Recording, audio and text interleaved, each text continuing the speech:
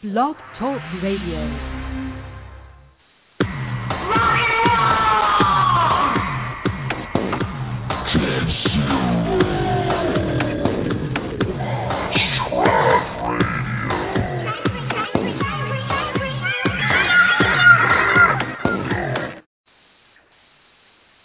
Welcome to this week's episode of Tribe Radio. This is Zero, and we have Rock on the line from Disneyland.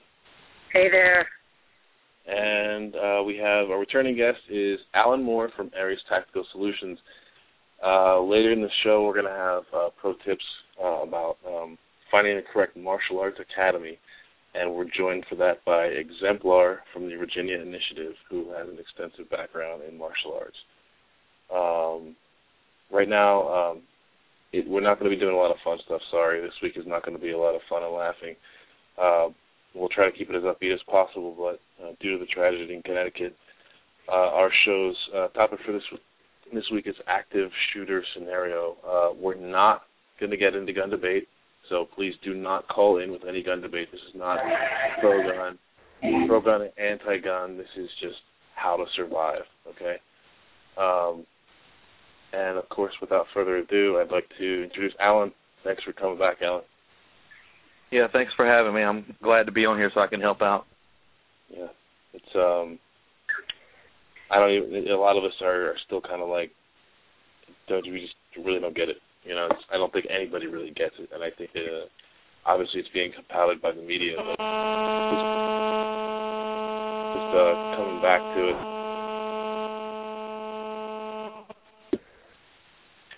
Sorry, we got a little technical stuff going on with the phones. Coming back to it, it's just it's senseless, and we want to make sure this never happens again. So rather than debate it, we're just going to read off. We're going to let Alan go ahead and give us some tips on how to survive these kind of things. And I know Exemplar is going to chime in too because he's got some knowledge in that field as well. So yeah, man, Alan, it's your show. Go for it. All right, everybody.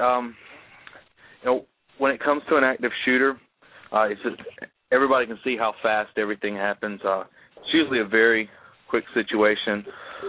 It's not a new phenomenon, contrary to what a lot of people think. I think one of the very first ones was, I want to say it was either back in the 1700s or 1800s. I think it was the Enoch Brown schoolmaster. They had 4 American Indians that went into a school of white settlers and killed like 9 children. So this isn't something new, but I will say this: it is something that is rare, and that echoes through on a lot of FBI profiles and stuff too. I want to give a few stats and everything just to set the tone. And this is from FBI.gov. First thing they'll tell you is there is no definitive profile, and the reason that is because there's not enough to get one.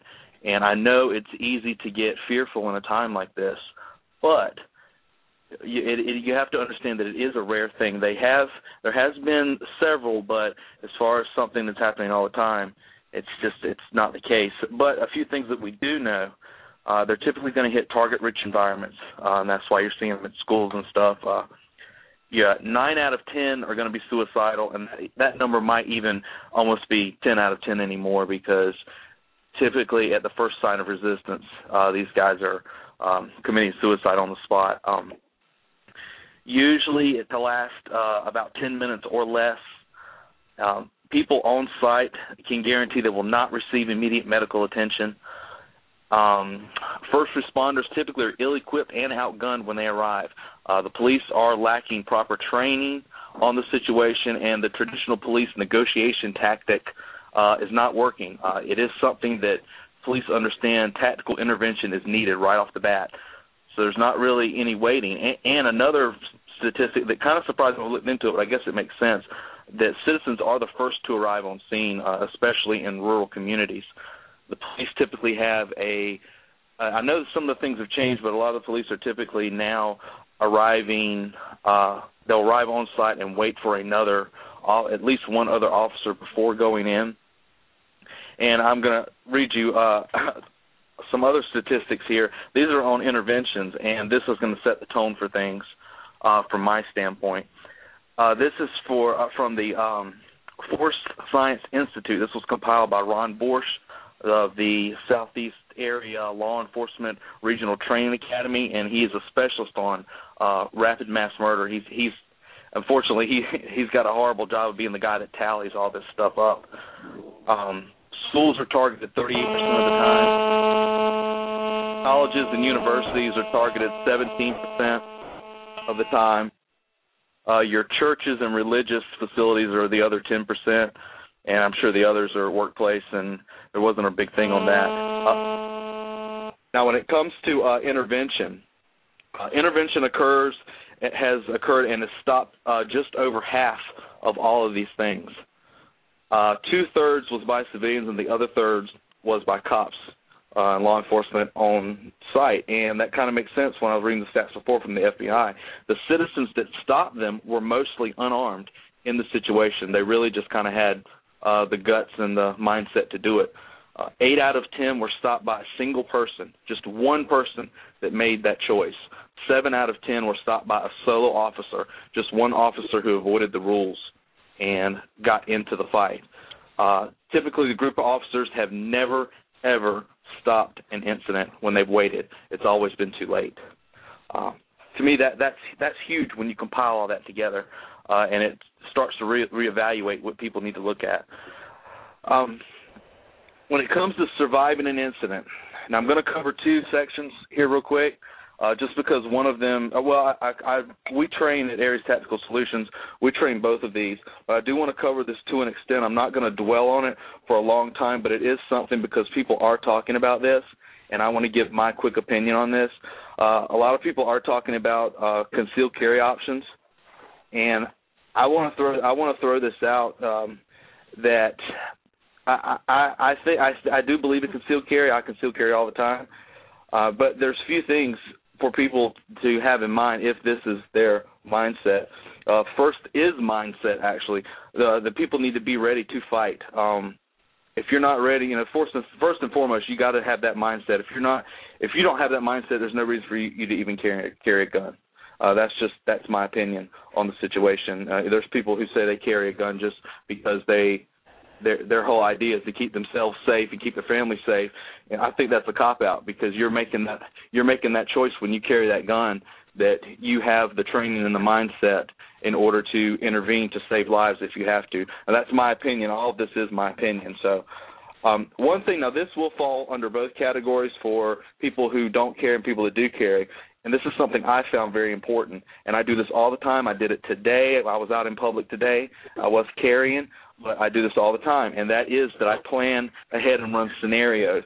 And by that, I mean that I'll be standing in, let's just throw something out like a bookstore. I'll be standing in a bookstore, and wherever I'm at, I'll stop right where I'm at and just look around and say, okay, somebody just come in the door shooting. What do I do? By doing this already develops the mindset, and this will say, okay, where are the exits at? Where's cover? Where are all these things that I can get into? What can I do? Can I stop the situation? Can I intervene? So this starts developing the combat mindset that people need for a situation like this. And a lot of people have different opinions on intervening. I personally, and this is my personal opinion, I believe in intervening in the situation to try and, stop it as quick as possible, because in all these shootings, the goal of the shooter is to kill as many people as possible in the amount of time he's there. And that's it. But any police officer who has any training will tell you this, that this is what an active shooter does. And, when I was looking up stuff, compiling statistics, I found this quote last night. And when I found it, I thought to myself, man, this is one of the most powerful quotes I've ever read, and this is something that everybody needs to think about, and I'm going to read it. And it doesn't matter whether you're armed or unarmed. None of this matters. It's all about mindset. And this is from Lieutenant Dave Grossman. I'm going to read it to you here real quick. Denial kills you twice. It kills you once at your moment of truth when you're not physically prepared. You didn't bring a gun. You didn't train. Your only defense was wishful thinking. Hope is not a strategy. Denial kills you a second time because even if you do survive physically, you're physiologically shattered by fear, helplessness, horror, and shame at your moment of truth. When I read that, that really meant a lot to me because right then you have that choice, and it's really going to hit you hard when you look back and you say, I saved myself, but, what about all those other people when you could have done it? That really hit me very hard when I read that, because to me that is the essence of mindset, no matter what. So, if you're looking for like a concealed carry holder, first thing I'm going to tell the guys, you can't just take this class and think you're going to go out there and save the world. It's not going to happen. It is something, don't get me wrong, but you have to be trained. You need advanced training, and you need to be good at what you're going to do before you even think about it, before you even think about doing anything like this. And just a quick thing, and then I'm gonna be done on this particular topic here. But I just wanted to cover it. A lot of people say, well, if I pull my gun and intervene, what's going to happen if I hit somebody else? There's where the training comes in. There's where understanding, one of the 4 rules of knowing your target and what is beyond it before you pull that trigger. You have to worry about the cops showing up. Also, you don't want them to think you're the gunman. As soon as you're finished doing whatever you need to do, immediately reholster your gun. And I won't even say, let's say somebody is carrying some other weapon, a knife or whatever, immediately put it away. Immediately put it away. And I would even say most people carry cell phones, so go ahead and call the cops yourself right off the bat. And you want to, when they arrive, you don't want there to be any questions about who the bad guy is. Do you mind if I chime in here, Alan? Yeah, go ahead. Okay. First of all, I want to say that when I've seen you online, this is exemplar of the Virginia Initiative talking right now. So go ahead. When I've seen you online, most of the things you said have been either accurate or impressive me. And just now, you didn't fail either. And I'm not saying that like you need credibility from me or anything, but I would like to corroborate a lot of the stuff you just said, which is empirically true. One of the things I like when you said target-rich environment, that's like in the area when you were speaking in that area. Everything you said is things I've been telling people for the last week or two. Everything you said. When you have these spree killers, it's just like serial killers. There's no box. There's no construct. And we're provided that illusion by a lot of television shows and things like that have no real foundation in reality. Sorry, that was redundant. Those kinds of things, there's no trend. There's no predictability. Like you said, spree killers are often suicidal, too. And so you've got somebody that's moving in with a death wish and absolute authority. That lack of compunction means that they're going to be unfettered by certain emotional reactions that most of the people on site are. When you talk about training, that is absolutely true. The thing is, when these kinds of things go down, it's in the space between heartbeats. Every stroke, every sixth of a heartbeat is life and death.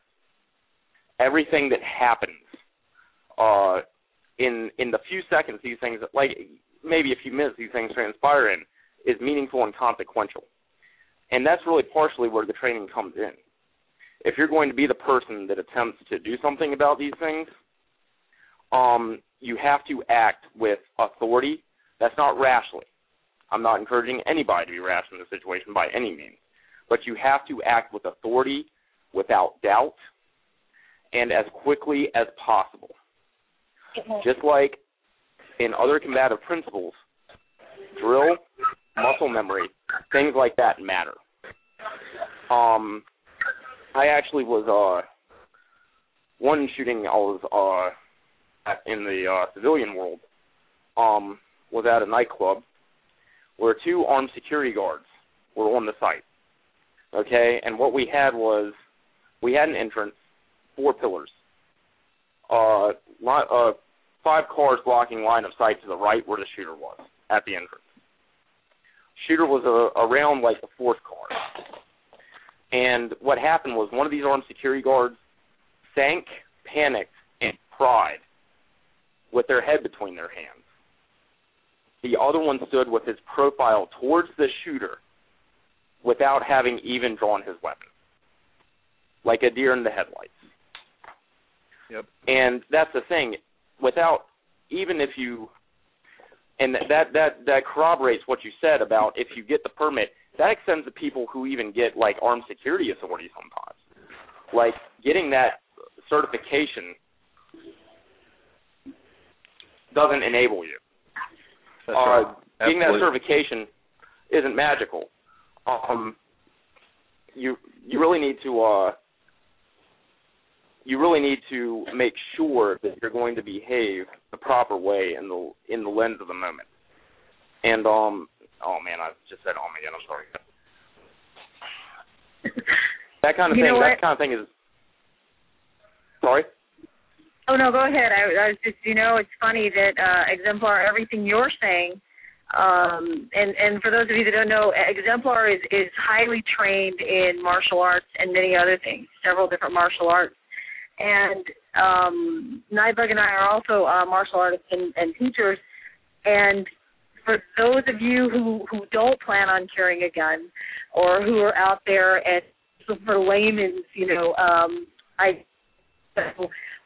everything that they're both saying about this knee-jerk response that you need to train yourself in, even if you don't want to train yourself to handle a gun or anything like that, the most important thing you can do is train yourself to respond, to react. Because just like the other example they've given, that San Ysidro McDonald's shooting that killed 22 people, the shooter had 2 instances where he reloaded the gun, and because they were frozen in shock, because you do get into a state of shock, they couldn't get themselves up to leave the restaurant to save themselves.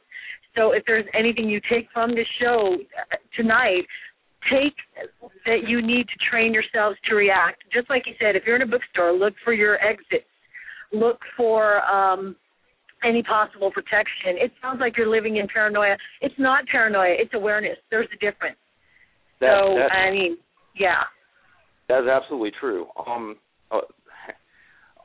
In addition to the martial arts that I teach and all that rot, I actually do have something of a military background, which I don't like to flaunt, honestly, but I guess to illustrate that I do have some experience in the arena.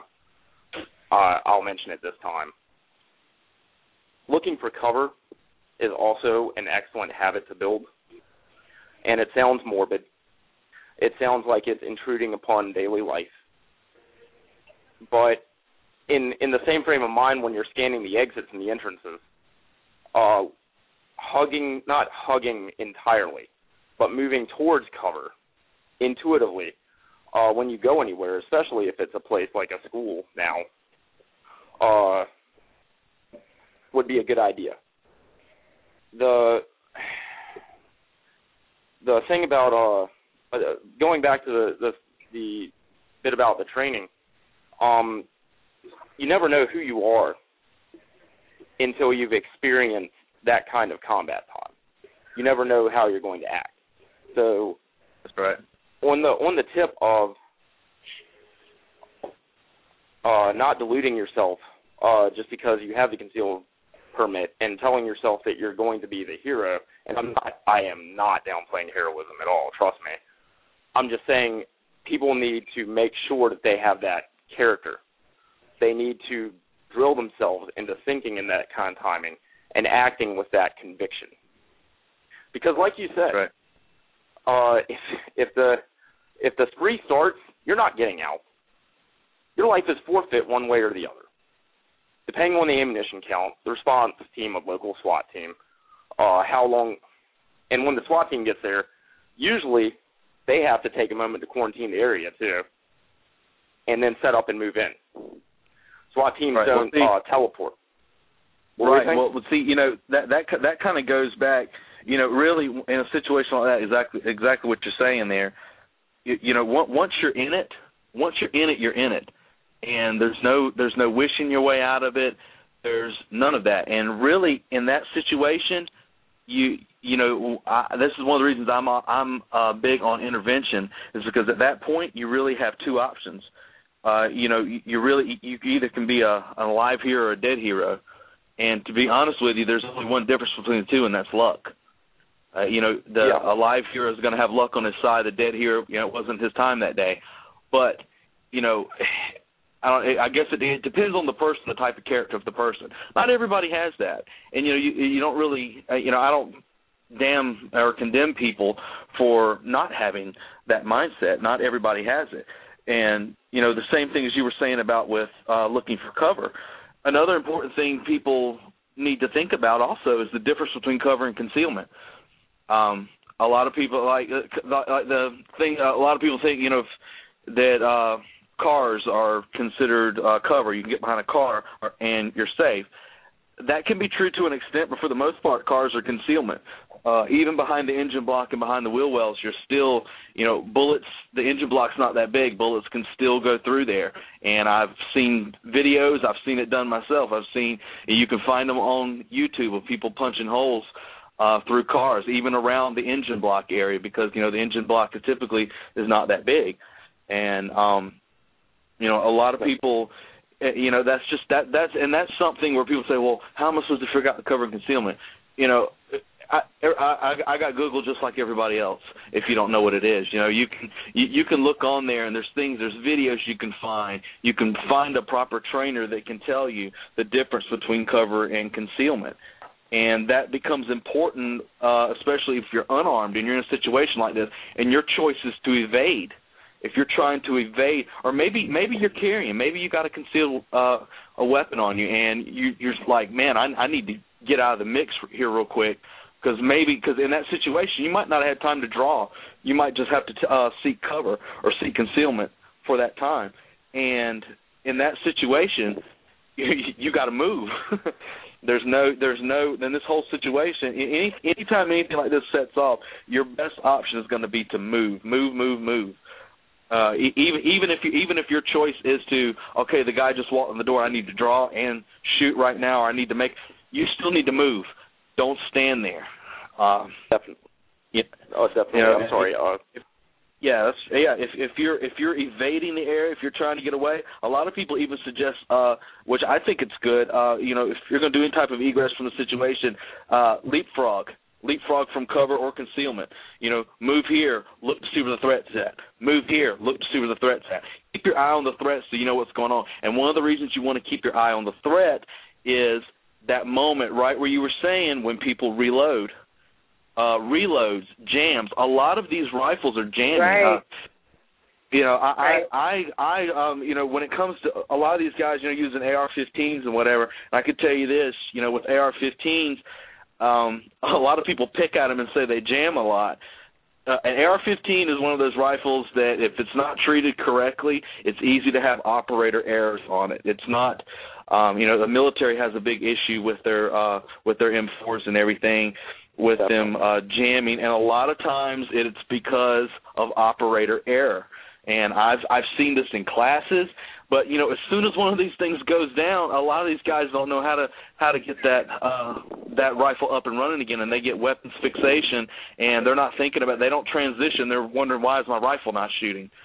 And it kind of goes back to that old rule with knives, where that 21-foot rule. If you got a jam, that's if I don't know if anybody knows this. I'm sure Exemplar does, but the 21-foot rule is if I've got a knife, you got to have 21 feet in between you and me to draw your pistol, shoot me, and not get stabbed. So now imagine that with a jammed rifle. With the pistol is operational. You just can't get it out quick enough. So now you've got a jammed rifle that they're looking down, typically trying to figure out how to get it working again. Charge them. Move from cover if you have to. I mean, come on. You have to do this. I mean, and that is my opinion on that situation, because as soon as they get that thing up and running again, that people are going to start dying. It's an informed opinion, and taking it back to the cover concealment, and when you're talking about the cars, most of them are using AR-15s or at least rifles that have some pen. And when they use those are actually going to go through the cars better than your pistols or your shotgun. That's another thing I'd like to support you on. The rifles are definitely going to punch through there faster. More so actually if they're using something like an AK, but they're going to punch through that car and get to you. The 21-foot rule is definitely empirically true. The 21-foot rule is, yes, having the weapon drawn and ready to fire to prevent someone from stabbing you to death. It's actually ironic that you mentioned that because my Grandmaster's the guy that did the FBI study for that. He helped them do the study. As far as the charging them, yeah, that's also another fabulous thing I'd like to support. If a malfunction occurs, and it's very probable, especially if they're using a Colt deck and, say, one of the old NATO mags because they couldn't afford another kind of mag, those NATO mags jam a lot. Charge right for them, and I'd even recommend moving to cover and flanking them. Like if you can when you were saying leapfrog, if you can leapfrog to a flanking position, that's even better. Flanking. It's better to attack laterally. And could you guys could you illuminate on the idea of flanking for people who don't know tactical jargon? Yeah, I have to interject here. I'm trying to speak for all my. I know I've got a lot of civilian friends who are listening in, and they have no clue as to half of the stuff you guys are talking about. A lot of them are moms who have been really scared. You know, so if you guys keep it in easy terms for them to know, so in case they have to do something too, they'll be able to follow your instructions. Yeah. Flanking. Flanking essentially. Go ahead. I'm not trying to talk over anybody. I'm sorry. Flanking. Go ahead. Flanking, essentially speaking, is moving to their side. What happens?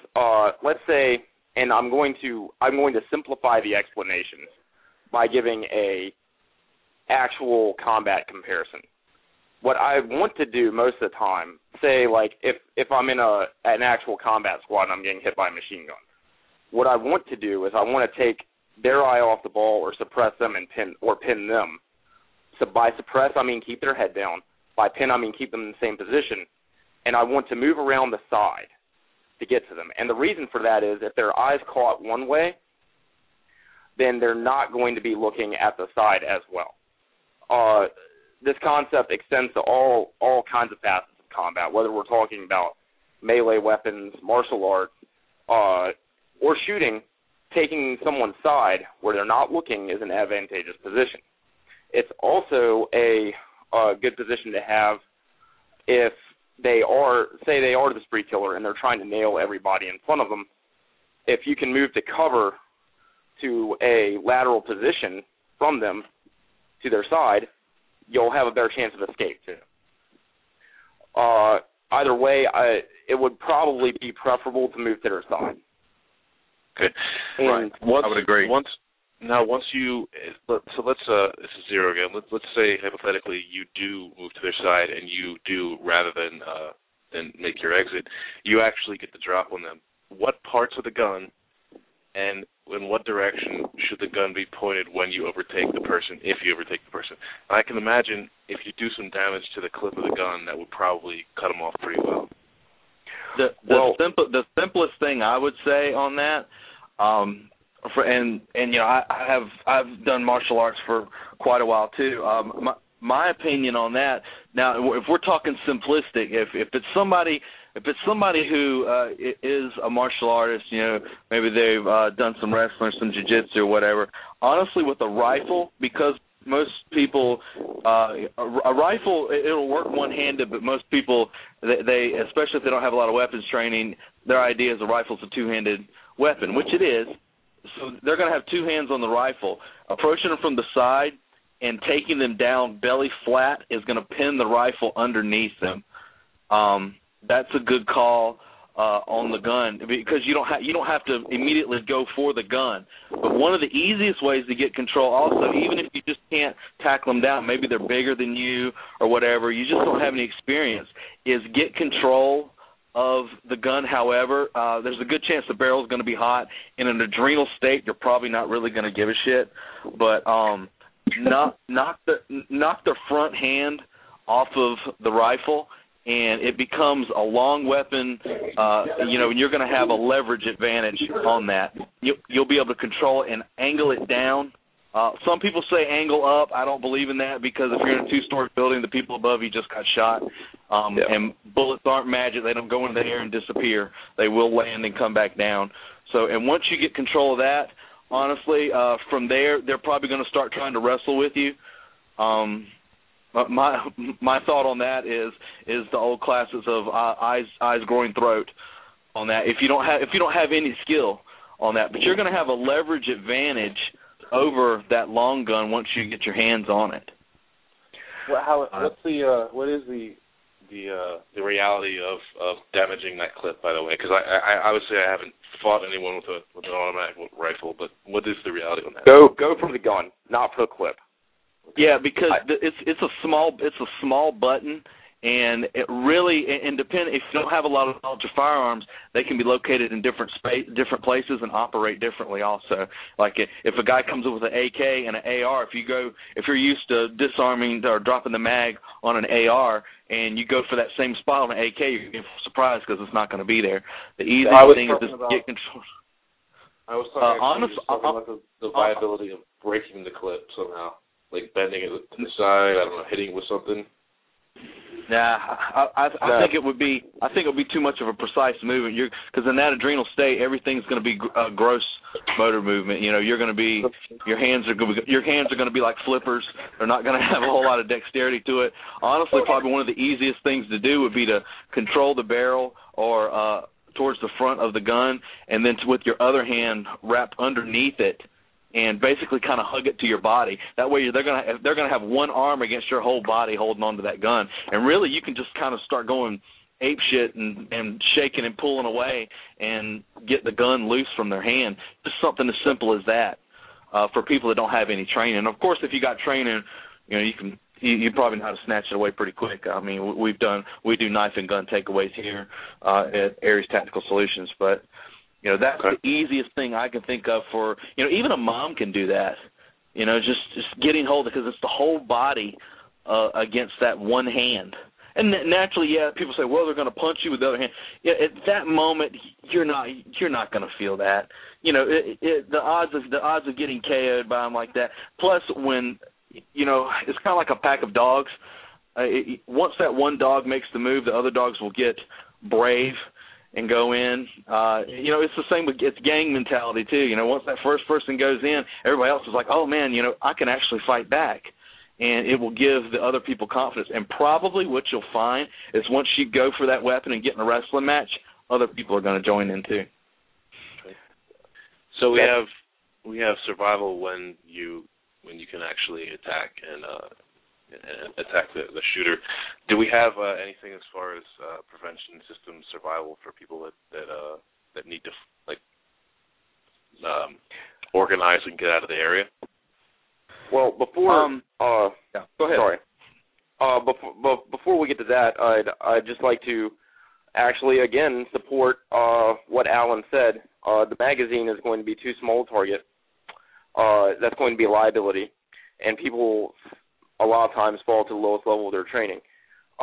In addition to that, the thing that I actually did with you a few minutes before the show, Zero, with the handgun, that would be a good direction, which is folding it towards the shooter in an arc, except in situations where there will be damage to innocent bystanders, in which case up is definitely the best direction, and he's totally right, once again.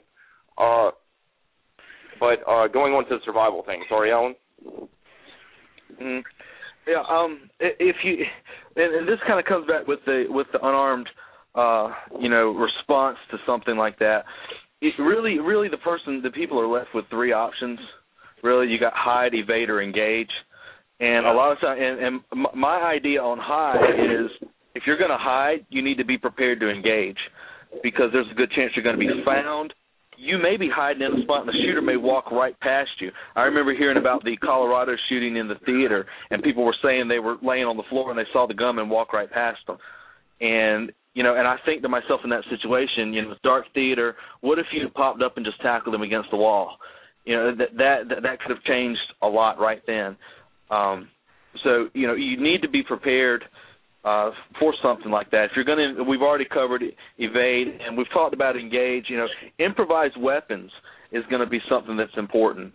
With an improvised weapon, something as simple, and yes, this is going to get, this isn't a nice subject, but this, the whole incident is what it is, an active shooter. So let's say, okay, I'm going to go back to not the Colorado, but the Connecticut shooting. Let's say the same situation happened, and there's somebody the teacher's in the room, and the guy's coming in the door. When an active shooter enters a room, their typical first reaction is to look straight forward. They're looking for where targets are supposed to be, not where targets are. So when they come in the door, I'm gonna have to fight. He's coming. So when they come in the door, all you have to do to start this off, pick up a pencil and ink pen or something off your desk. I'm sure the teacher had scissors and all kind of things. So the person comes in. All you do, the one hand redirects the rifle away. The other hand takes the pencil and jabs it in the eye. Yep. I know that's gruesome, but guess how many people are going to want to continue shooting once you shove a pistol in their eye or a pencil in their eye? Yeah. At least take their eye off the ball. That's it, and they're probably honestly going to forget about the rifle too, because typically whenever there's pain initiated to the body, the hands automatically go where the pain's at. So they're probably actually going to reach for their eye, and you're going to have a rifle. And in that situation, you say, well, should the person shoot? I don't know. I'm not that person in that situation. Would I shoot? Yeah, probably. But you can just push them right back out the door and shut the door again. So something that simple. You need to understand the idea of improvised weapons. People get this idea of, I'm unarmed. You're not. Every single time, I bet if every person who's listening to this right now looks around them, they can find at least 10 weapons or things that can be used as weapons. Now, if I can interject with that real quick, improvised weapons usually there's two things to look at. It's your grip position, which is it's just gonna really kind of dictate how much force you can exert on the second factor, which is the striking edge. And that's going to be where all the force is concentrated on. Like something like a magazine may not seem like a weapon, but if you roll that up real tight, you pretty much you have what is the word? Kubaton. It's pretty much a Kubaton. It's a nice tight little short staff, like a little tiny. A lot of people carry little pieces of wood here in New York because it's the only thing legal. It's about a little less than a foot long piece of wood. That's all you can really carry here, but a magazine rolled up real tight will do just the same amount of damage. Exactly. That's a simple thing that people can do. And I know a lot of people would think, oh man, I don't know if I don't know if I can do that. That's kind of scary. But in that moment, you have to make the choice. Do you want the killing to stop? Because if you don't do anything, the killing's not going to stop until he's out of bullets or he shoots himself. So it goes back to that quote I read from Colonel Grossman earlier. You have to make that decision. There are other things that you can do. You can, especially if common sense things of blocking, doors and all that. Really, if the shooter wants to get in, he's probably going to get in. But putting objects up in front of the door to attract his attention when he comes in is also another option. Throwing things in his direction to distract him as other people. If there's other people stationed on the other side of the door, as soon as the guy comes in, start tossing some things at him. A stapler, if you're in an office workspace or whatever like that. So these are just little things that people can do. An easy distraction thing, which I don't know how great this would be. It would depend on how close you were. But a handful of change thrown into the face is a very good distraction. When we've practiced gun disarms, we tend to find that the easiest methods is there has to be some sort of distraction beforehand. before you get it away without getting shot. So those are all going to be things that the person has to look at. Also, another idea would be possibly if there's some kind of loudspeaker or a loud music system around, you can engage that so he can't hear you sneaking up on him. That's another one.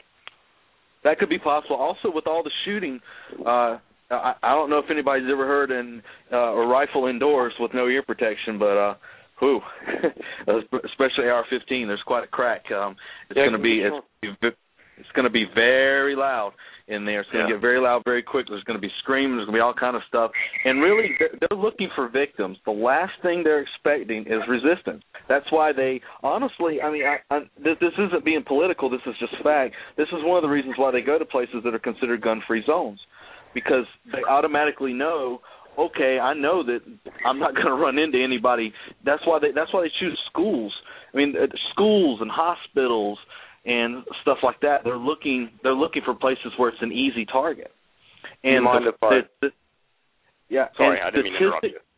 That's all right. And statistics show, like I said, that at the first sign of resistance, these guys put the pistol in their mouth and finish themselves off, because they want to take away that power that they don't want another person to have the power over their life. They want to have the power over other people's lives. So matter of fact, case in point, the Oregon mall shooter that popped up right before the Connecticut shooting, it wasn't reported widely, but the fact of the matter is the guy was actually stopped by a concealed weapons holder. When the guy was going down the hall, his rifle had jammed. He was trying to figure it out, and there was a guy in the mall who was carrying concealed. He drew his weapon, got behind a pillar, one of those big stone pillars. That is cover. And he sighted in on the guy. He did not fire because behind the guy he saw somebody moving, and he was concerned about missing. It was a good call on his part. Naturally you could say coulda, shoulda, woulda. He could have moved to a different spot. He is a shooter. Whatever. But what happened is when the shooter got up, he was trying to figure out how to get this rifle working, and he looked up and he noticed he had a concealed carry permit holder. The guy said that he locked eyes with him. And as soon as he saw the concealed carry holder, he pulled a pistol out and shot himself in the head. So he wanted to make sure that he still had that power over his own life, and he wanted to have the power of taking life. He didn't want nobody to have that power over him. So that's another example of how, and let's say the guy would have just tackled him. There's a good chance that this guy could have shot himself. And of course, there's a possibility he could have got shot, but that's the decision he has to make. What are you more concerned about? Some people say, well, I don't want to have to tell my kid why I got killed, or I don't want somebody to have to tell my kid why I got killed. Really, do you want to tell somebody else's kid why you didn't do anything to save their father? So these are things you have to think about. These are all moral implications. So. That's my opinion on it. Do you mind if I add to what you said again? Again, phenomenal points.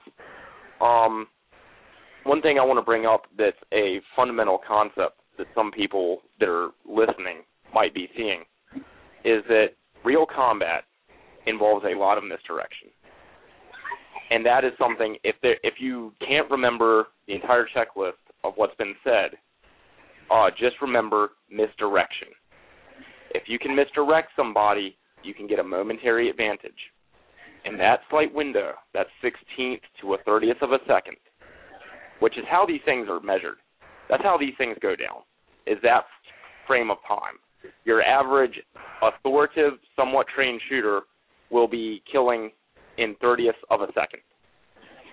Your extremely well-trained person, be that Metropolitan SWAT team, SF member from different countries, etc., would be like somewhere around 16th to a 20th of a second. But if you can misdirect somebody for that amount of time, that can mean life. In terms of hiding, if you choose to hide, and I'm not decrying that action at all, I'm not decrying getting away. But if you do choose to hide, make sure that you do not actually put yourself in a worse situation than you were in previously. If you put yourself into an enclosed space with no exits, with your back against the wall, then you're giving the shooter what professionals in the business, and I apologize for how crass the term might sound, a kill box. You are actually making yourself a more available target to come and get picked off later. So hiding in an enclosed space with no discernible exit and only one entrance would not be a good idea in this situation. Also, if you funnel yourself in what's called a choke point, if you get into too narrow a defile, you're also actually providing the shooter with a better target. And like he said, with the school shootings and the holy places and all these other things, when we use the term target-rich environment, that is not a political polarizing statement at all. It is because in these areas, it's expected that you can kill with impunity, that you can rack up these numbers. This is made even more dangerous because a lot of these guys now are wearing a lot of body armor. A couple of cases recently, there's been a lot of body armor involved here. And even then, your pistols would be of somewhat more limited capacity, or instrumentality is what I should say. I think it was within the last 2 weeks in China, a gentleman walked into a school and stabbed 23 children. Stabbed. Not shot, stabbed. For the same reason, target-rich environment, crossing cultural boundaries, ideas of pragmatism and taboos. This guy walked into a different kind of target-rich environment and stabbed 23 children. Hey, can I throw something in here real quick? Sure. I don't want to forget it. I didn't bring a pen to make notes so I could remember what you said, but I want to say this real quick. First thing about the guy with the knife in China. A lot of people were saying, well, you know, in that situation, those kids were only wounded, and to that I respond, they were lucky. And the reason is, just like with a gun, you don't have to be a specialist. If you've ever worked with anybody, I've done a lot of extensive knife training. If you ever work with anybody who's good with a blade, it would change your mind about just how deadly it can be and how quickly it can be. Now, granted, you don't have to be skilled to use one effectively. However, they say, well, you know, none of those kids, all of those kids were just injured. Nobody died. And to that response, I say, well, if he'd had a 12-inch knife, it would have been a different story because every stab would have been a kill, most likely, especially on children. I was actually surprised when I saw that none of them were killed because coming from the background I do and all the Filipino knife, etc., and Malaysian stuff, like, yeah, what you're saying is extremely true. Every stroke of that thing can move at 90 miles per hour. Somebody knows how to move it. Exactly. And it can move at an angle that will land. Right. And also, let me state this too. With the topic of body armor, and this goes for anyone who's carrying anything. I don't care what it is, a knife or whatever. Let me state this, and this is my little bit of rant about the media here, because it is important. The media sees any black vest as body armor, but there's a big difference, and I'm sure Exemplar can say he knows what I'm talking about. There's a difference between body armor and a load-bearing vest.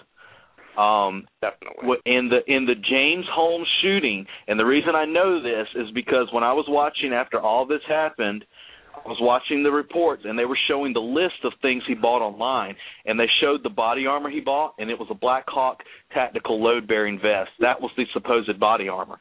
So all these people that said, well, if there had been a concealed carry holder there, wouldn't have done no good anyway, he had body armor. That's a load of BS because it was a load-bearing vest.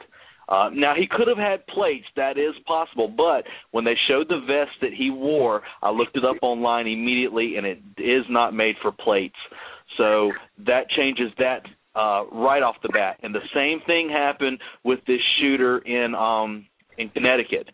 They said he had body armor, but what he had, once it was reported, was a load-bearing vest. And that's just, for anybody that doesn't know what that is, all load-bearing vest is it's something for me to carry magazines and ammo and stuff on. It's exactly as it sounds. It's designed to carry a load It doesn't have any ballistic capability. It's not made to stop bullets. They do have some that you can put plates in, but a lot of these guys are getting them cheap, so it's just ones that you put on and zip up, and there's no plate capacity, so there's no body armor stuff there.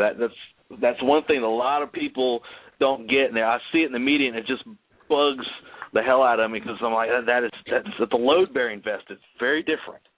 And people might not think it's important to know this, but you know what? Honestly, it takes about maybe 5 minutes to go look it up and learn it, and then you'll always have the information.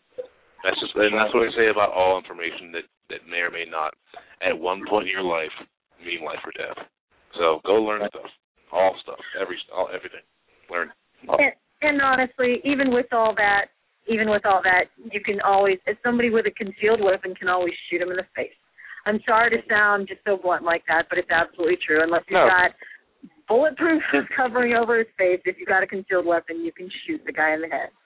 Yeah, and that's one thing we say too. Is they say, well, the guys wearing body armor. Typically, if the guy, shoot him where there's not armor, and there's no such thing as bulletproof. There's bullet resistance. Things do stop bullets, but eventually the bullets will get through. And what is the stats that this was from? A guy that studies stats. As soon as the people meet intervention, they want that control. They want that power over their own life. And 9 times out of 10, they will take their own life as soon as they meet resistance. Yeah. So even if you just start putting rounds on them, and the people say, well, in a theater, everything's going crazy and there's people running around all over the place. Well, that's where the advanced training comes in, because in my response, and I've been sitting in the theater and thought this, okay, a guy walks in the front, what do you do? Well, my thing is I'm actually, believe it or not, I'm going to start moving along the wall towards the target, because everyone else is moving towards the exits, which in a stress situation, people aren't going to run towards the fire exits because that's where the danger is. So everybody's going to get in that funnel, in that choke point that he was talking about, and they're going to head for the way they came in. He's going to be aiming at the targets there, and as I'm moving down along the wall, I'm getting closer to the target, and I'm putting rounds. And people can say what they want. They say, well, it's a dark theater. You know what? Anybody who's a shooter who is trained to be that sheepdog in society to watch over everybody as the wolves are out there. Most guys, I know with myself, everyday carry, I have light on me. Any real person that carries concealed that's planning to use their gun, we do a lot of low light training also, and we train I carry a light with me. And if you say, well, you got a flashlight? Yeah, I do actually. And I carry it on me. So again, I want to remind everyone that's listening right now, once again, it might sound a little harsh what we're talking about. It might sound a little violent, but honestly, we're not getting into the debate of mental health, society, the public debates, the media, the gun control thing. We're not getting into that. All we're telling you how to do is how to protect yourself in the situation. And honestly, it's not going to be pretty. So, it's either get offended here, or as bad as this conversation may hurt you right now, it's not going to hurt as much as when if it happens in real life. So it might indeed save lives. Absolutely. Go ahead. So I'm sorry. I was going to say, so from going from what Joe said, if we were to, taking all the politics out of it, like he was just saying, if we were to be, let's say we're in a Barnes & Noble or any other bookstore, and we start hearing gunshots, you've already given them, places to think about being and things to think about doing even before this happens, and knowing that they should do something. And you've already told them the difference, to Google the difference between concealment and cover. And you've told them what they can do if they choose to. Well, here's what I'm getting to. If this sounds really harsh, everybody who's listening, he's giving you something to do. If you have no choice and you're either going to be shot or be lucky that day. If you want to fight back, he's giving you something to do. If you choose to run. But if you're right there and you can stop the killing or stop yourself from being killed, you're going to want to share this with other people. So, tell them to listen to this show, because he's giving you more, than we could ever give you on this. So, yep. And also, we're getting into a multi-part verbal pilot. Right. Also, one thing I wanted to cover real quick. I wrote this down. I wanted to make sure that we got into this because somebody had asked about this. Was about prevention, just in general. For okay, what could the school have done to change things? One thing I want to throw out. It's not perfect. Don't get me wrong. This is not perfect, but it is something, which is better than nothing on this. They do sell ballistic blankets. And these are something that could be put in a teacher's closet, and they go all the way up to level 3. And while it may not do the best, and it may not even stop, it depends on what they're shooting. But for the most part, in most situations, if you got the kids, because I know the protocols for them to line up against the wall and everything, but typically I know in this situation, one of the things they said was that there was, a lot of the children were shot multiple times, and the protocol was to where they were all huddling in the corner. Well, bullets go through things, and you want these kids to be covered with some type of ballistic protection. If you got all the kids to get their book bags and line up, or even if they were going to huddle up and basically create a wall of those book bags, fill every book they got and cover themselves with a ballistic blanket, you've got pretty damn good protection, at least for a little while. And the teacher, and that's when I say, okay, they're hiding there. The guy's going to find them when he comes in, but that's where the teacher also can have the ability to intervene there. And that's something simple because, I know right now my state is putting forth stuff for teachers to carry concealed. I have mixed feelings on that. I know it works in some places, but how many teachers are going to receive the advanced training that's needed for this? I'll throw this out here on the air right now.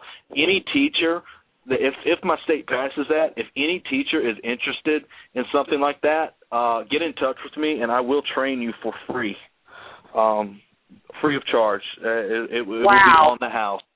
It will be on the house for any teacher in the area that wants any type of advanced training. Just come to me, and I'll bite the bullet on it. And my goal is, like I said, I didn't do this to get rich. I want to see people trained, and I want to see them safe. That is my goal. So I will throw that out there. That's a generous offer, man. Yeah. Well, that's huge, Alan. That's really huge. Wow. And we've got to put that contact info out for you out there because that's important. They don't even, what they're getting from you. That's amazing, and the prices that they're saving too. Thank you. Yeah, and I will give them the my advanced pistol course. And if they don't have any firearms training, naturally, of course, I'm gonna start them there. But they will receive, they'll receive the training they need, and they can come back or whatever when they need it. If my state puts this through, that would mean a lot to me to be able to help like that. Another thing too, and this is kind of something that I've thought about pushing. People might have different ideas about it, but you remember I said when I was reading the statistics from the FBI that the citizens are typically the first to respond, especially in rural areas. I know in my town, I live in a small town, man. There's maybe 2 cops around. I had to call the cops one time for a guy trying to break in my front door, and naturally I was waiting on the other side for him, but it's tough to get in my house. So we did prepping last week, so it took them like 30 minutes to get here. And I kid you not, I can look across the street and see the police station. That's how close they are. It took them 30 minutes to get here. But, imagine an active shooter. If we've only got 2 cops, what type of training do you think they've had to deal with something like this? Probably not a lot in this little town. So my thought has been possibly pushing something like a citizen response unit. And this would basically be citizens who basically are trained, who live in the area, trained to deal with active shooters.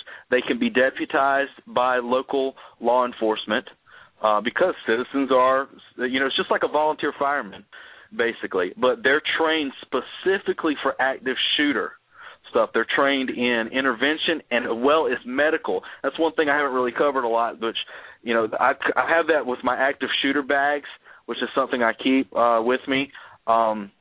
active shooter bag needs to have a med kit to be able to, because first responders, if you've got that training, you're going to be needed there. So anybody with first responder training, something like that, you need to be on site. But I would love to see a deputized group of citizens who are trained along with law enforcement, so they understand the rules and basically they keep up their training as part of this citizen response unit. Because if the cops can't get there in time, if you've got citizens within a certain perimeter, they would have the ability to get there in time, and they need to have, of course, some type of ID clothing on them because they don't get shot or whatever. But if you've got a lone citizen who's in the area who is specially trained, deputized, and everything for an active shooter, as I read before, 8 out of 10 times a lone citizen has stopped one of these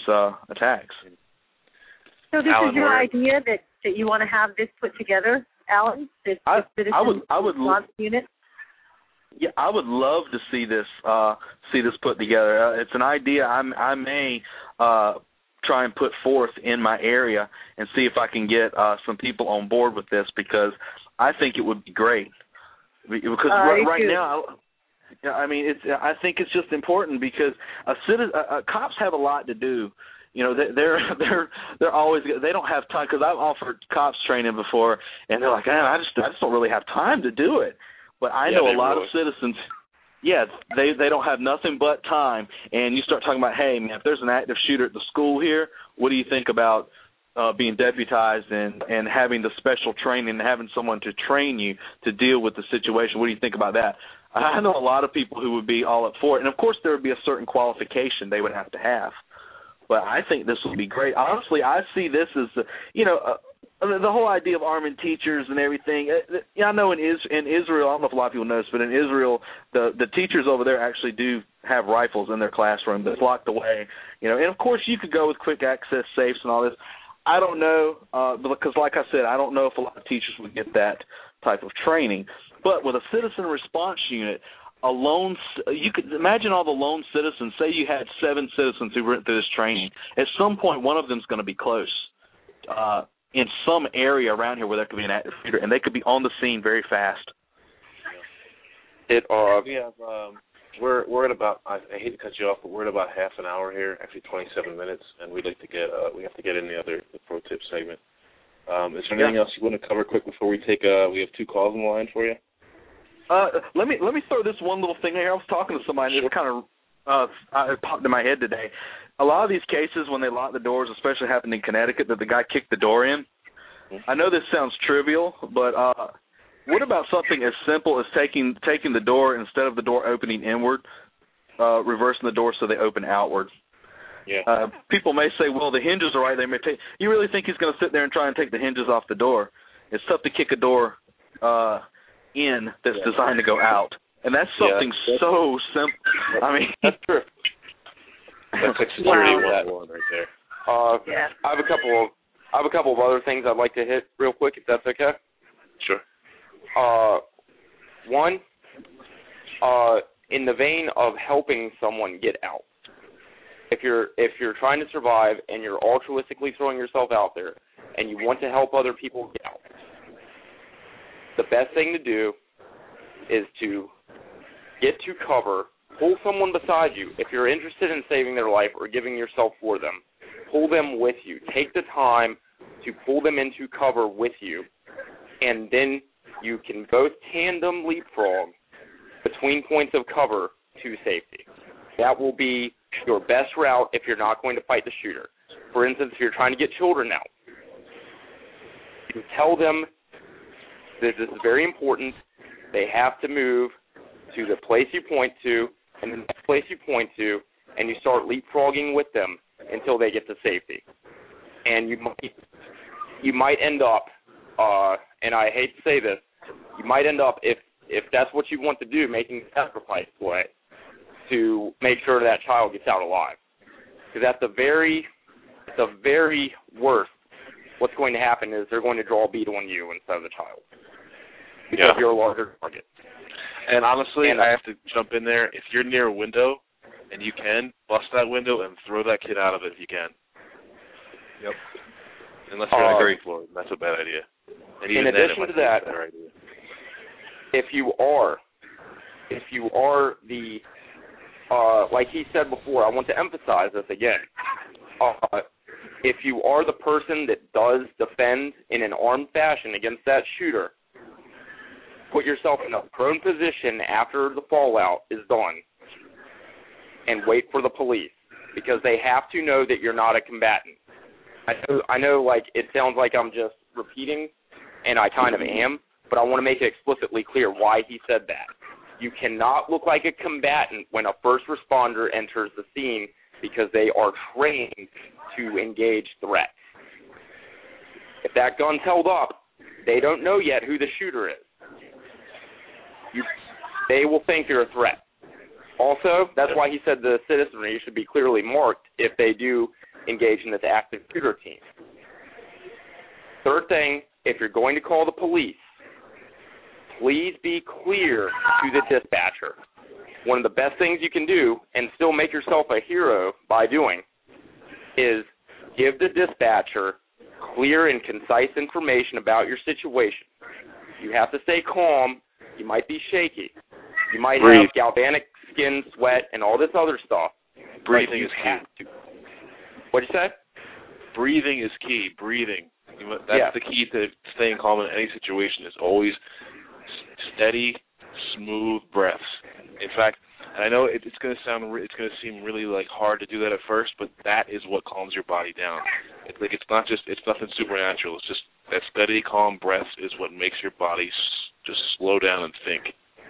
Because in the event that the police are the people who respond and do end up pulling you out, and it does happen, the person feeding them the information they need to get you out will be the dispatcher. So you have to be calm, and you have to be strong and talk to them and give them as much as you can. Yeah. And that's my parting note. Okay. All right, we're going to take a call for you guys real quick. Are you ready? Sure. Okay, here we go. We got 503 on the line. Hello. Hello. Hi. Hello, hey, my name is Steve. I'm also known as the Rev. I'm out of Salem, Oregon. Yeah, Rev. Some of y'all might know me. All right, so my understanding, and I could be wrong here, is that the 21-foot rule is actually when a trained, someone who's trained with a weapon actually has it drawn and is facing someone with a knife. Yeah. And in that situation, someone who has a knife is more often than not going to take down someone who has a weapon drawn and is prepared and trained to take them down with that gun. So actually, it's if the gun is holstered and the person comes in, the person has a knife and the gun is holstered, and both guys are looking at each other, and the guy charges at him with the knife. It's 21 feet before he can unholster the gun, fire a round, and be out of the way. There are cases where people can shoot to where to where they can still hit the target, but there's a difference between lethality and stopping and ending the fight. Even though you hit the guy and you may hit him dead in the heart, he can still keep coming. So you need to make sure that it has to be something that can stop and you can get offline of the attack also. Now, of course, there's variations where they have things like speed rocks where you can shoot from the hip, and that's advanced stuff. And maybe the 21-foot rule could change, but you're not aiming your target. But generally, statistically, it's 21 feet to draw and shoot and get out of the way of the attacker. Okay. I think it looks like we have Ira on the line. We're going to take this call. Ira, you there? No, this is DHM. Oh, DHM, sorry, 757. You got me. Yeah, no problem.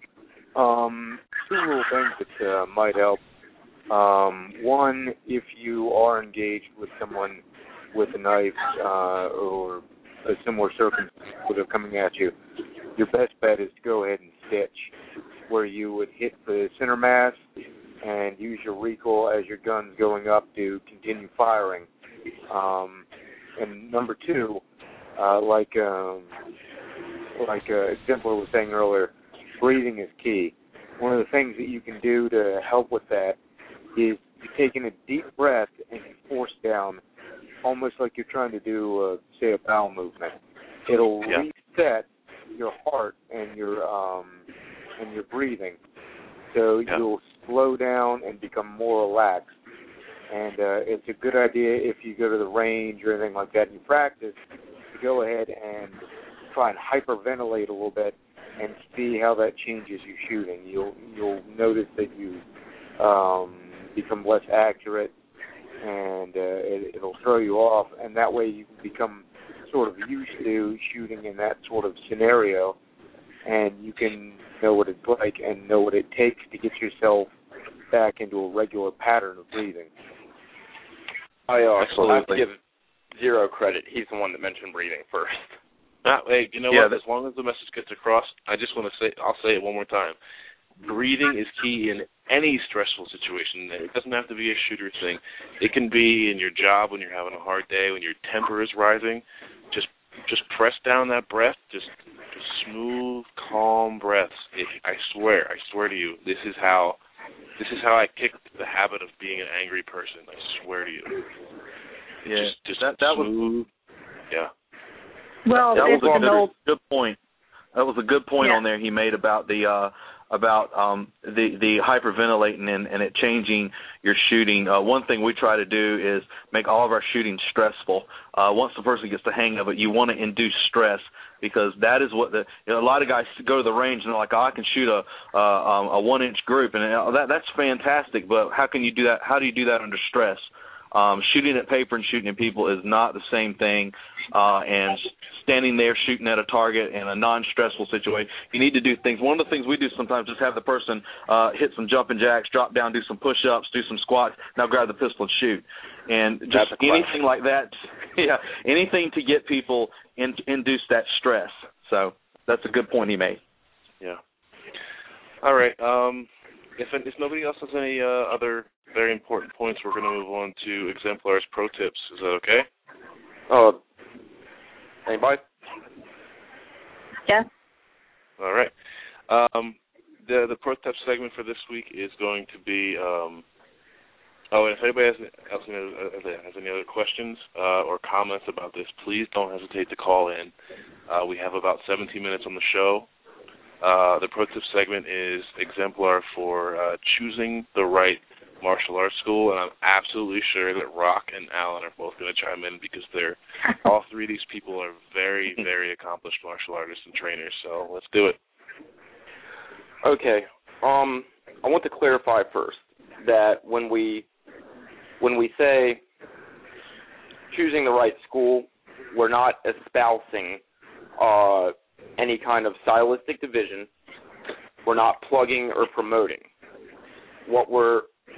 Part of the main idea that we're trying to get across is there are a lot of charlatans out there.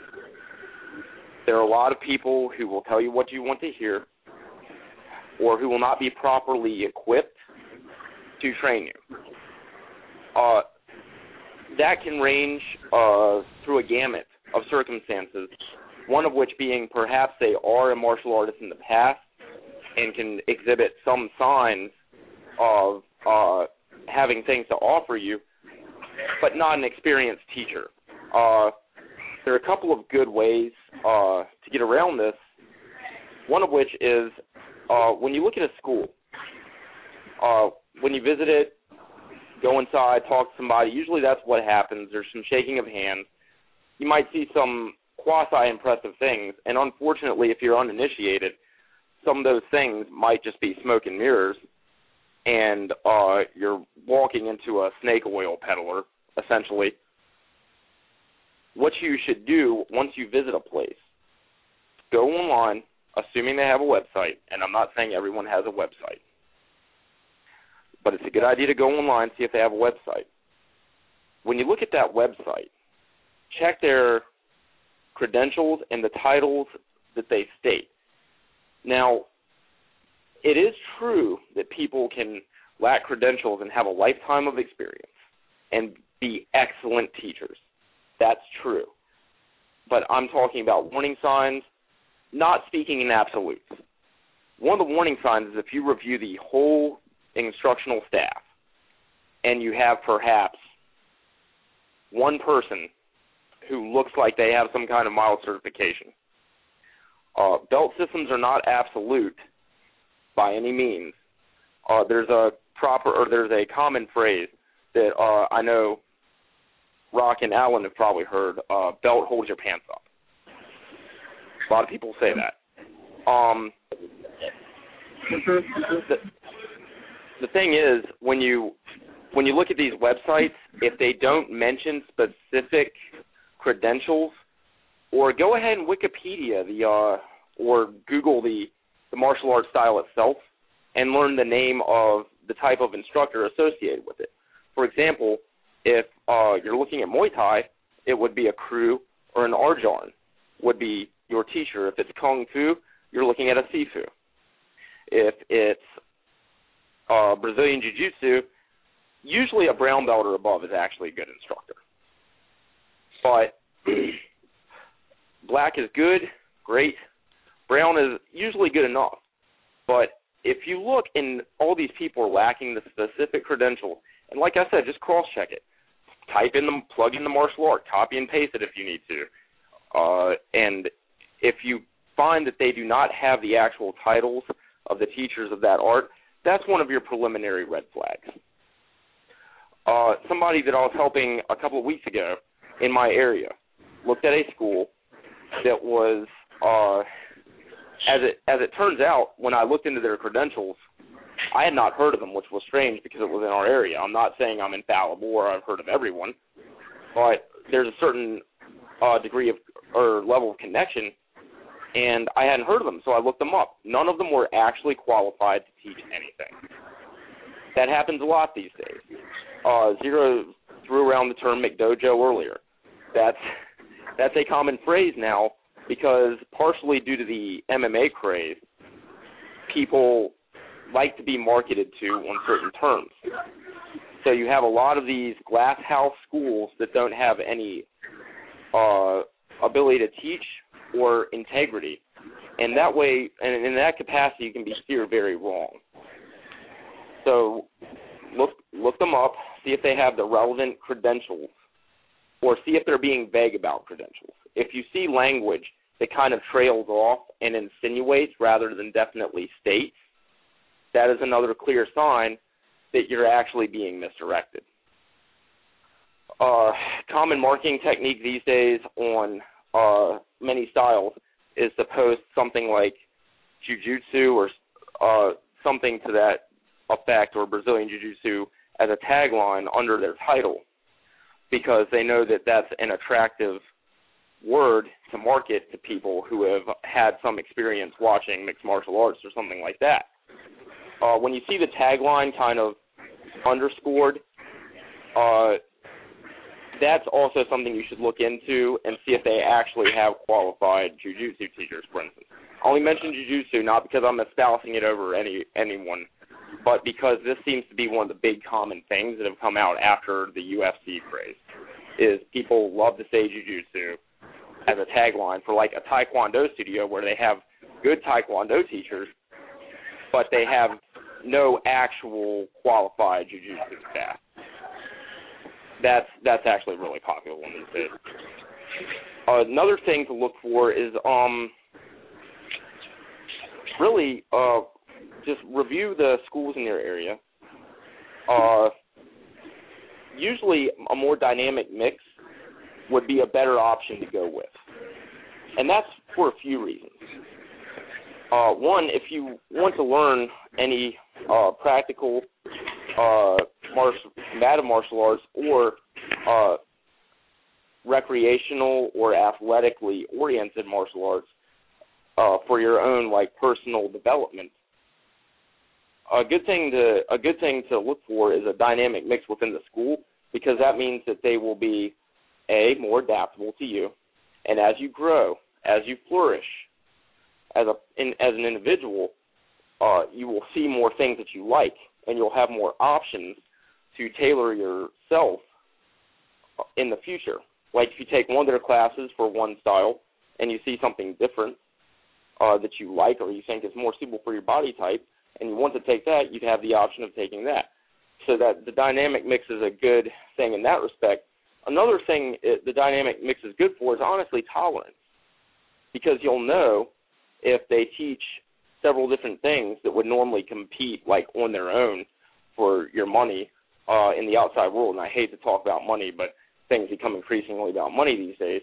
If they teach a dynamic mix of things, they're going to be more tolerant. They're not going to illegitimately decry something to catch your attention away from a martial art that you might actually be really good at. Certain body types are good at certain things, and certain people have a certain pace that they would like to go with, or a natural, organic flow of movement. So looking at a variety of things, and if your area has a wide variety of schools, you could even visit different schools and see what appeals to you the most.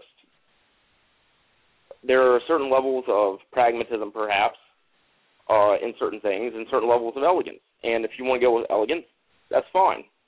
Just choose something that you feel fits you, because there's another thing we have in the mixed martial arts world.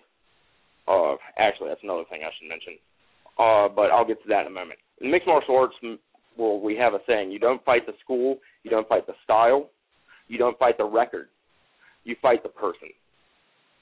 And that holds relevance to how well you can perform in any individual martial art. If somebody's mastered it, mastery is honestly an illusion. I don't like to use the term master in a definite end-all, be-all respect, because we're all on a perpetual journey. But if someone's, we'll say the term master for simplicity's sake, someone's mastered a certain martial art, then they can be as effective as someone who has mastered another martial art. It's all about execution in some respects. There are body mechanics that are more damaging or fast, this, that, and the other, but really what you flourish at, you can make your muse and be incredible at. Like it's subjective to the individual.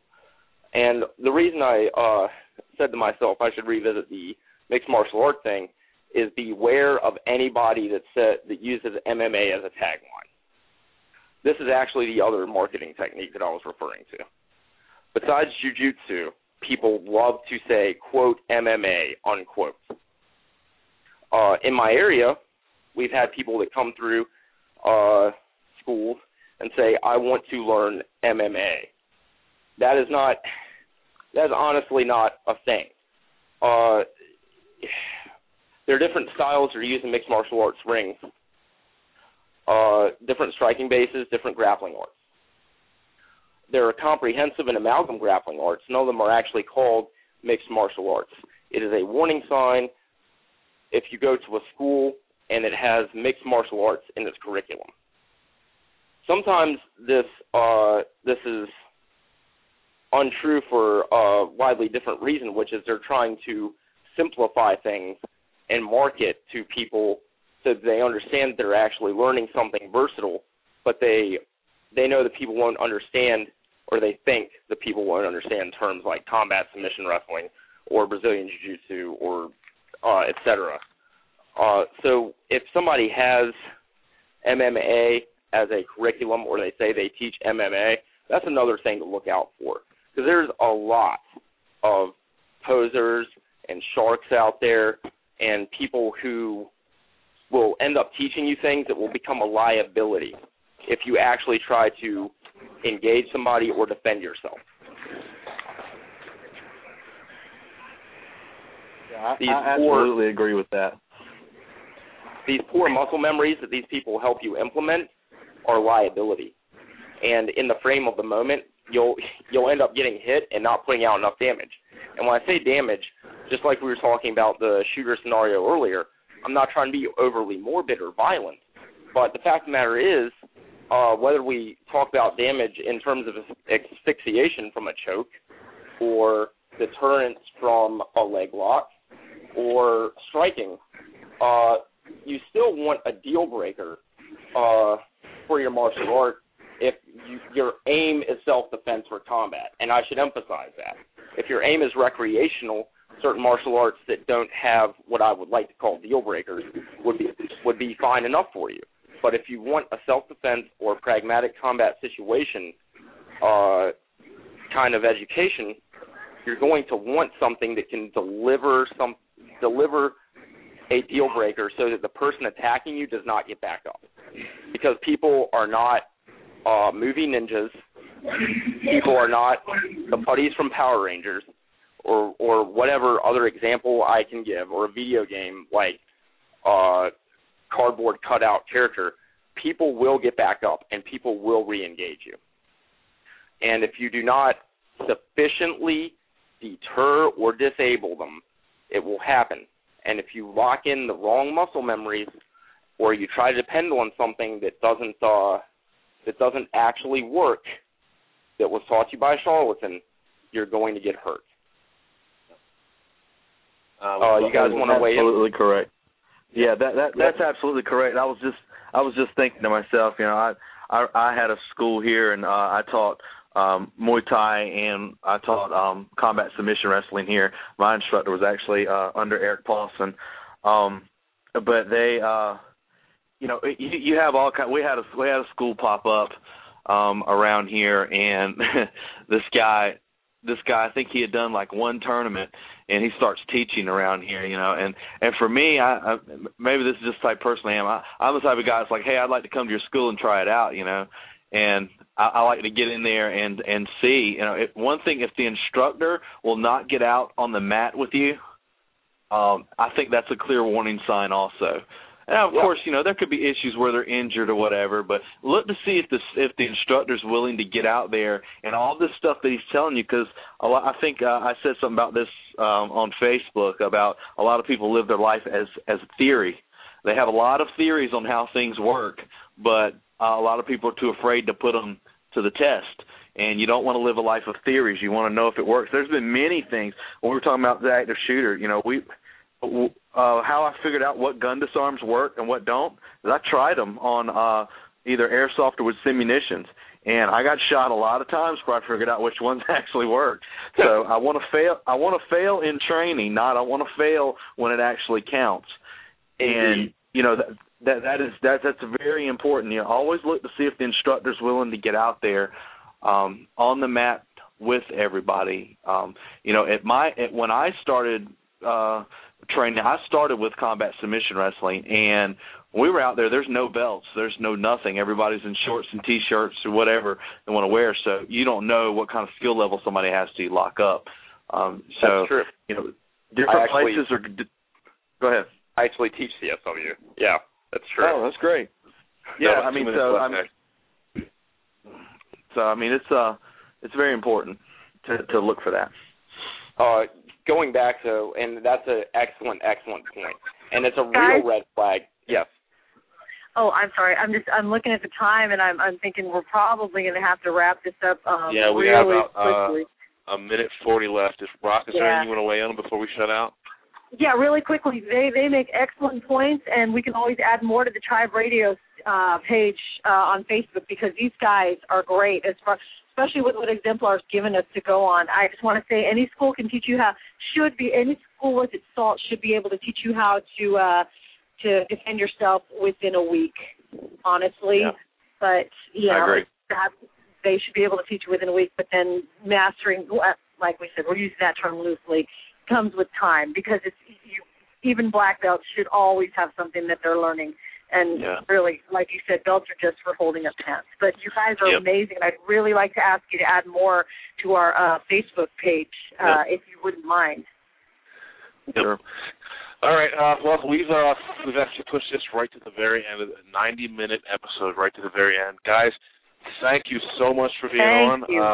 Thank you. Thank you so much. I'd like everybody to take their moment of silence tonight when the show is done, because we didn't have the time for that, for the tragedy in Connecticut, and also again, Thank you. And if you guys want to weigh in on the idea of if you'd like us to continue with 90-minute shows or go back to an hour show, please weigh in on the page. And again, guys, any parting words? I just want everybody to stay safe out there, and right. That's about it, you know. All right. Have a good night, guys. Everybody, good night. Have a good one. Take care, everybody. Take care. See you next week. Have a good one. Have a good one. Tribe Radio out.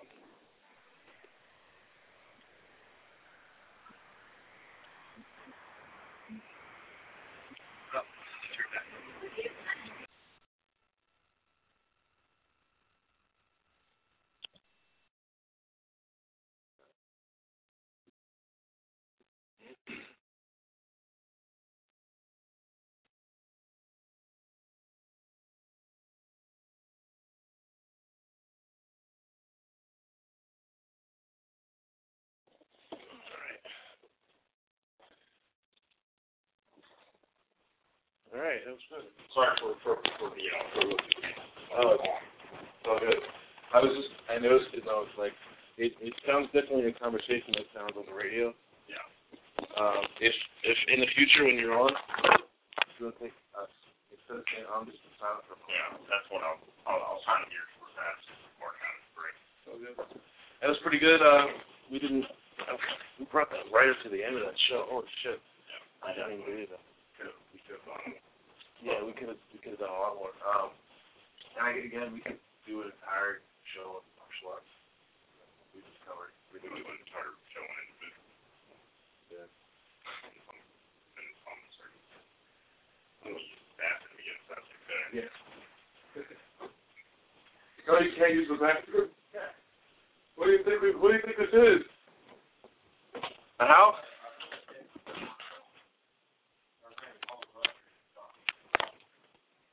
Do you